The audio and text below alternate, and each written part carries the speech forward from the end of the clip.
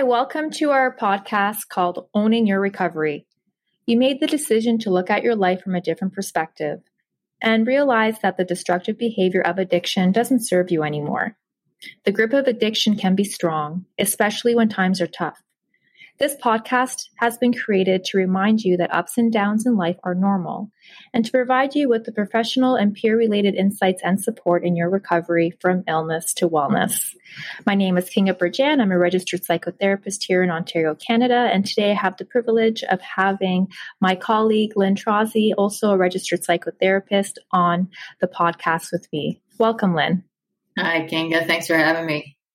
Thank you. So I'm really excited to have you here today, especially since the topic we're going to talk about, IFS, is not a common type of therapy. And it's actually one that I'm also getting to know and one that is quite new to me.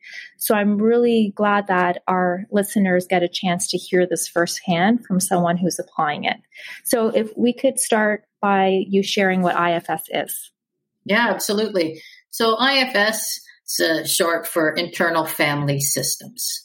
I guess I want to start, I think it'd be useful for the listeners to know that it is a therapeutic practice that is considered an evidence-based approach. So that means that it's gone rigorous scientific scrutiny, right? And it's gotten that stamp of approval from the Substance Abuse and Mental Health Services Administration. Okay, that's really good to know because I know there are so many different therapeutic approaches out there that aren't necessarily therapeutic and haven't been tested. So the fact that we know this is evidence-based hopefully will bring some ease of mind to listeners that might want to try or at least learn about this type of therapy and that they're not wasting their time, basically. That's right. And it's starting to gain a lot of traction in both the trauma and addiction communities. Noted speakers and authors like Gabor Mate and Bessel van der Kolk and others are starting to mention it more and more because the nice thing about it is not pathologizing, right? Mm-hmm. We're not looking at the person as having a problem, even if they're in active addiction. We don't look at them as having a problem. We look at them as having a part. Okay. That is extreme and using addiction to solve a problem or really protect a part of them, right, that has been injured in some way. And so we see it then as a self-correcting approach that then can be kind of unwound and then the whole system relaxes and people wind up feeling better overall. So when you say self-corrective approach, especially for our listeners who are new to IFS, because it's called internal family systems, but you were talking about parts and that self piece. So can you expand? Is this a family therapy or how is this therapy usually used? Yeah, so it was developed in the 1980s by a guy named Richard Schwartz. He was a trained family therapist.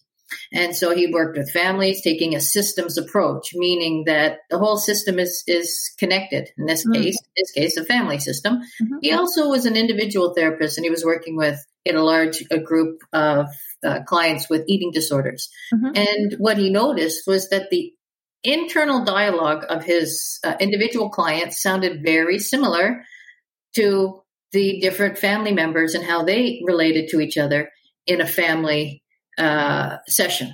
And so that's where that name came from. It's now our internal family. All of these parts are all parts of us. Oh, okay. That makes so much more sense now. Yeah.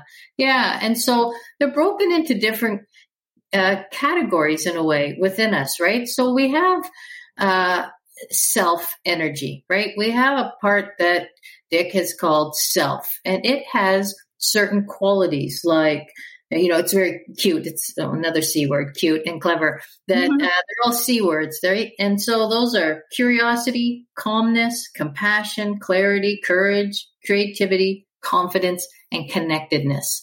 We also could throw in playfulness, forgiveness, perspective, perseverance, persistence. These are all qualities that when we are engaged with them, when those are active in us, we're generally doing pretty well. Mm-hmm. Yeah, we're achieving our goals. We're feeling well and healthy and stable. We're not being overwhelmed by emotions. Mm-hmm. So so in IFS, we talk about that as self-leadership. We then are trying to create where the therapeutic approach is to deal with these other parts of us that we refer to as protectors and exiles. Okay. So exiles are parts of us that have been at some point in time, usually when we were younger, rejected or traumatized. And, that doesn't have to be, we often think of trauma as something that is a big thing, right? Like where it's extreme, abuse of some kind. But that really, trauma is any point in time when we've been open and vulnerable and we've been hurt. Mm-hmm. And then another part of us will say, oh, no, that's never happening again. And then we have the burn of our first protector part. Interesting. And I know, too, the underlying themes of clients that come to residence is trauma and or some type of rejection or abandonment. Absolutely. Right. So we see here that the addiction isn't a problem with the person. It's actually a solution to this problem or issue of the trauma, right? Of these wounds, mm-hmm. right? That we carry. And so what happens is we don't want to feel that, right? That child at some point got overwhelmed, right? And we push it away. I don't want to feel that. And we spend then the rest of our life trying to push these parts or exile them. Mm-hmm. And then protectors come in, right? And their job is to make sure we don't feel that. But the exile, they're part of us. So they just want us to know their story. So they're constantly trying to come through, right? Trying to, get us to know what they experienced. And how is that? How do they come through? Well, that's when that word trigger, mm-hmm. right? When we become activated, something in our present time is very familiar to what happened back then. Mm-hmm.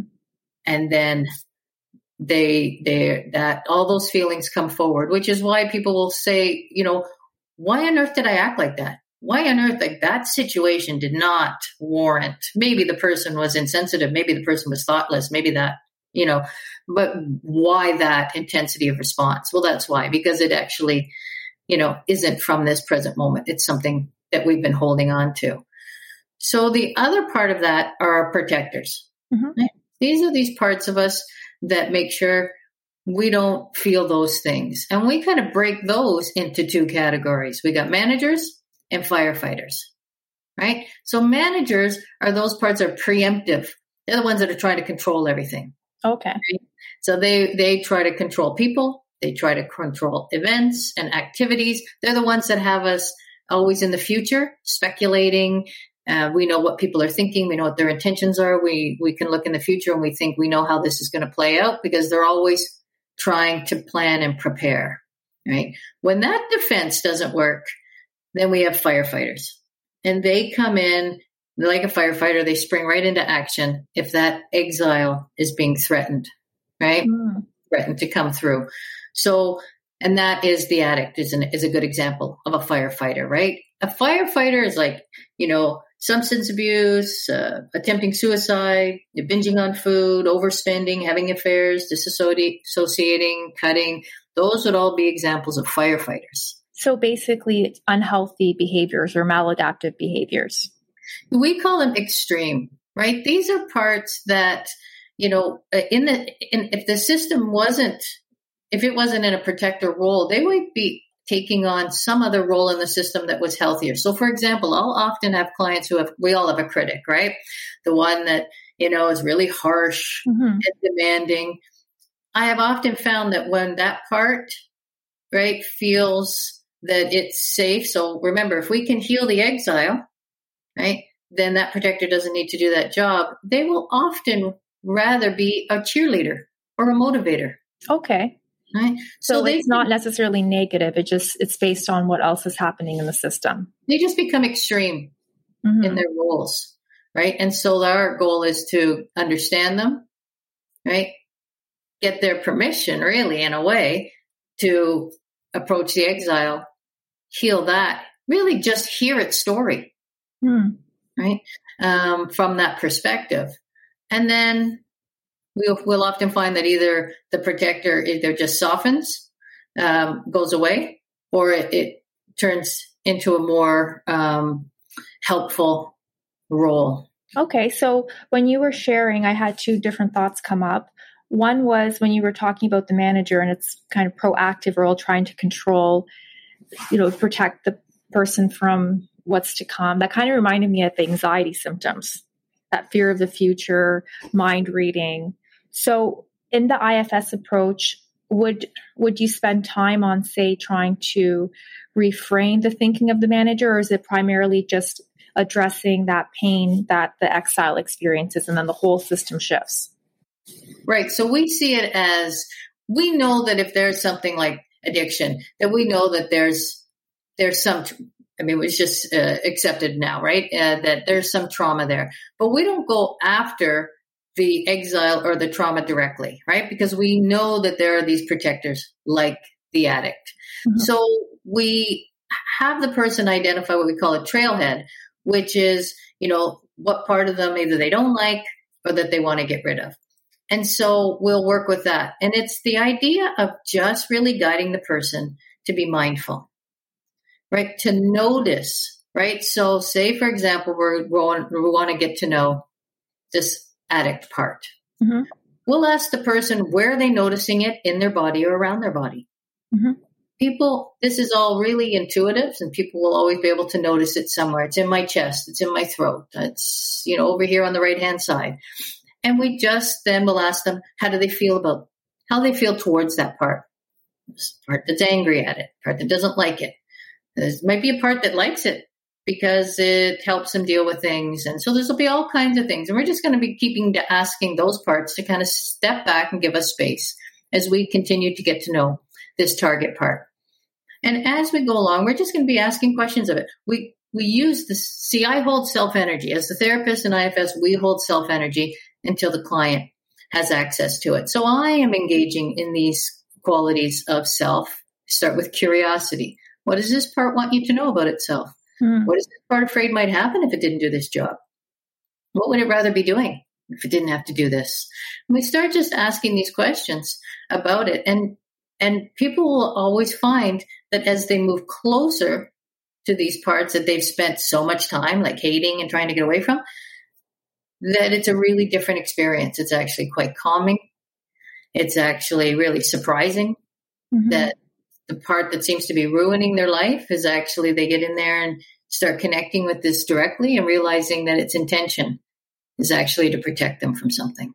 That's beautiful. And as you're sharing too, I feel a level of acceptance, right? Mm-hmm. So accepting that there is this part of me, but doesn't mean this part's against me. Because like you're saying, there's an intention. This part's actually trying to protect me. So if I can treat it with compassion and therefore treat myself with self-compassion, then that whole system inside me becomes more calm and connected. Right. And you just named almost all of the qualities of self. That's beautiful. So how does someone, like if we have a listener listening and they've most likely completed a treatment program of some sort, and say they're dealing with this part of them that feels rejected, what could you tell them? Is there a tidbit of information that could help them connect with that self energy? Yeah, well, you just start with curiosity, right? So generally we want to get rid of this stuff. As soon as a thought comes up or this critic says you're fat, you're ugly, you're stupid, you're lazy, you're useless, you're a loser, these big labels that our critics, right, will throw on us, can't believe you did that and all this kind of stuff. We tend to want to push it away. Don't think of that. And then that drives us to use even more, right? Or an individual to use even more. What we want then is to stop and engage mindfulness, right? Which is not so much of the idea of just being aware of something and letting it pass. In this case, we become aware of it and we hold the quality of curiosity. We're like, hold on a second. That's some pretty strong language you're using here. And then I'll often advise people to force our parts to be precise in their language. So, for example, it says, you're fat. And I have a part that says that to me. And I say, well, hold on a second. What exactly does that mean? Mm-hmm. And as soon as you force a part to define and be precise, you'll find it's kind of Swiss cheesy. There's a lot of holes in there. There's not a lot of a definition. So then I say, okay, well, what does this mean? Mm-hmm. Okay, maybe I'm over the BMI index that says for my height. Maybe this is true. Maybe that is true. So that's precise. But fat I can't work with. Mm-hmm. Once I get precise, right, then I can say, okay, well, maybe I want to eat less. Maybe I want to exercise more. Maybe I want to practice self-acceptance, right? Now I've got some goals that I can set. So for our listeners, they're going to have the craving. Craving's going to hit, right? Come out of Trafalgar. They've been, following their discharge plan. They've been doing everything, and then they get hit with a craving. No longer is it that they have to use. Now the craving is a part of them. Something's happening. Now they can say, oh, okay, well, what's happening in my environment right now? And if they think about it, they might realize, oh, I haven't really been taking care of myself anymore. I have stopped going to meetings. Mm. Maybe I'm going to meetings, but I'm not particularly engaged anymore. Maybe I'm a little on my phone. Maybe I'm not sharing, right? Maybe I have stopped exercising. So they're going to notice, this part that's hit back in is really telling them that something is happening, and that self-care, and some action, maybe even self-abandonment is happening that needs to get their attention. So then the craving can be an opportunity for self-corrective action. Maybe they've disengaged from life a little bit and they're bored. Maybe they've been following this really healthy schedule for 6 months and they feel a craving. They can't figure out why. It could be that it's time for a change. Maybe they've been jogging and going to the gym every day, and maybe now the body feels like that needs some yoga, maybe some more gentle exercise. So it's just an opportunity for people now to investigate, right, what is going on in their life. I really love how you're able to refrain even a craving or something not going well. It makes so much sense. And what you were sharing over the last few minutes, there's an underlying piece that I'm going to verbalize for listeners, is this idea of observing without judgment. Because as you're saying, this curious part, you're being curious to look at these different parts. And rather than getting caught up in this belief or the feeling of the belief of, oh, I'm fat, you're taking a step back and going, wait a second, what does that actually look like? What does that actually mean? And maybe I am over the BMI. But when you break it down into a fact, there's less emotional charge behind it. And there's some space or differentiation between who you are. It doesn't mean that you're a bad person because you have your BMI is a bit higher than what another person might be. So I think by not judging, then we're less likely to fall into that cycle of shame and guilt. And like you said, use those perhaps unpleasant feelings or maladaptive behaviors as an opportunity for self-corrective action, as you mentioned. So I think that's such a great kind of nuanced insight for people in recovery to be able to own what's going on for them rather than be a victim to it. Yeah. And in IFS, we would never use the word maladaptive. Okay. Because we see the whole thing as very adaptive. Mm-hmm. We have a wounded part. We have a young, vulnerable part, that is still really stuck in time, still experiencing 20, 30, 40 years later what happened to them back then. Mm-hmm. And so this whole protective quality, it's like the scab, right? Even though it might be ugly, it's not a maladaptive thing, right? It's actually there to protect. So we've got these behaviors that are doing a job to make sure that young child never feels that again, and the system doesn't get overwhelmed. So that's what makes it confusing, because these fear of loneliness, this fear of being rejected, this fear of worthlessness, these are all things that the person can't quite understand, because other parts of them, they know they have worth. Mm-hmm. They know they're capable. They know they can handle things. They know, there's other parts of them that feel this. that there is still a part of them that feels that is a threat to their existence, because at one time it was. Mm-hmm. They were threatened with being overwhelmed, too much emotion. So the protector, it's completely adaptive then to protect that. So what we want to do then is to bring self-awareness, mm-hmm. or access to self-energy. Because really what is the problem here is the person doesn't have access to self-energy. They're completely blended with these feelings. And so in this mindfulness, in this moving closer to it, being curious, then we can start to separate, because it becomes a part of it, not us. I'm not an addict. A part of me uses addiction to make sure I never feel like I'm so alone in this world that nobody's paying attention to me. My actually very safety and existence is threatened. That's a big deal, right? So these firefighters and managers, right? The problem, we could say, is that they're extreme. It's not that they're doing these roles, but they're extreme in their behaviors. Mm-hmm. Yep, it's such an interesting way to think about it, and I think by having that perspective, it will also reduce some of the shame around it.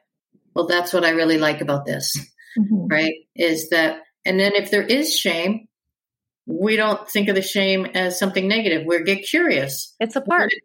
Right? What is this shame trying to do? And generally we'll find out the shame just wants to make sure you don't do it again, mm-hmm. right? These behaviors.